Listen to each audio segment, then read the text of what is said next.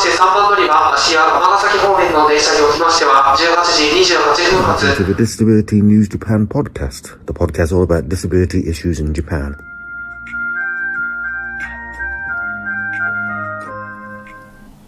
This is Michael Gillen-Peckett, recording this on a very wet and windy day in Kobe.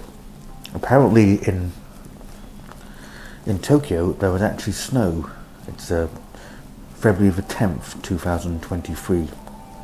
And this is just a quick podcast to highlight something which I've had kind of some experience with, and it's the problems of people who have disabilities getting to hospitals and being admitted to hospitals, because the Tokyo Shimbun, which I suppose could be translated as the Tokyo Times, Shimbun basically means your newspaper, reported on February the 8th that a woman who lived in Ota Ward, Tokyo, who had cerebral palsy and a speech impediment, was refused admission to a metropolitan hospital in Tokyo, in fact to any metropolitan hospital in Tokyo, on January the 4th. That basically, apparently this woman whose name isn't given due to privacy laws, I suppose, was in a care home situation where she would be often visited by people.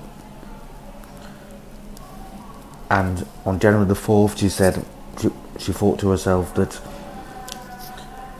she had some sort of coronavirus situation and wasn't allowed to be admitted to hospital. Apparently the ambulance team did try to find her one, but she was refused admission.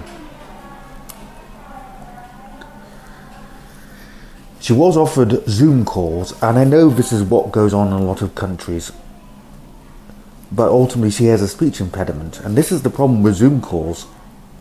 If you have a speech impediment, simply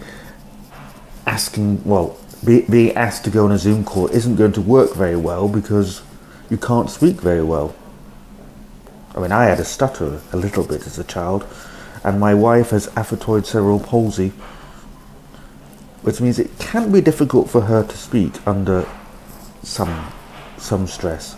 So why they thought that simply saying go home and we'll Zoom call you was going to help her is beyond me. And I have had some similar experiences in Japan. Ultimately I would get admitted, but there have been a couple of occasions where it just seems to take too long for the ambulances to actually get you to a hospital.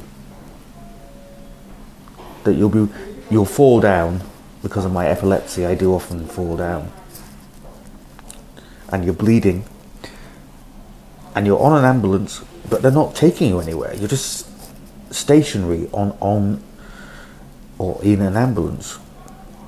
So yes, this is very worrying. I mean, what happened to me was pre-pandemic,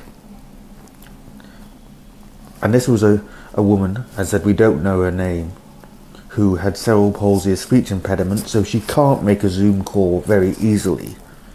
You also have to assume that she actually has internet connection. It's not necessarily guaranteed, or the ability to use a computer. And they just couldn't find a hospital for her. This is very worrying to many disabled people, including myself. Anyway, thank you for listening.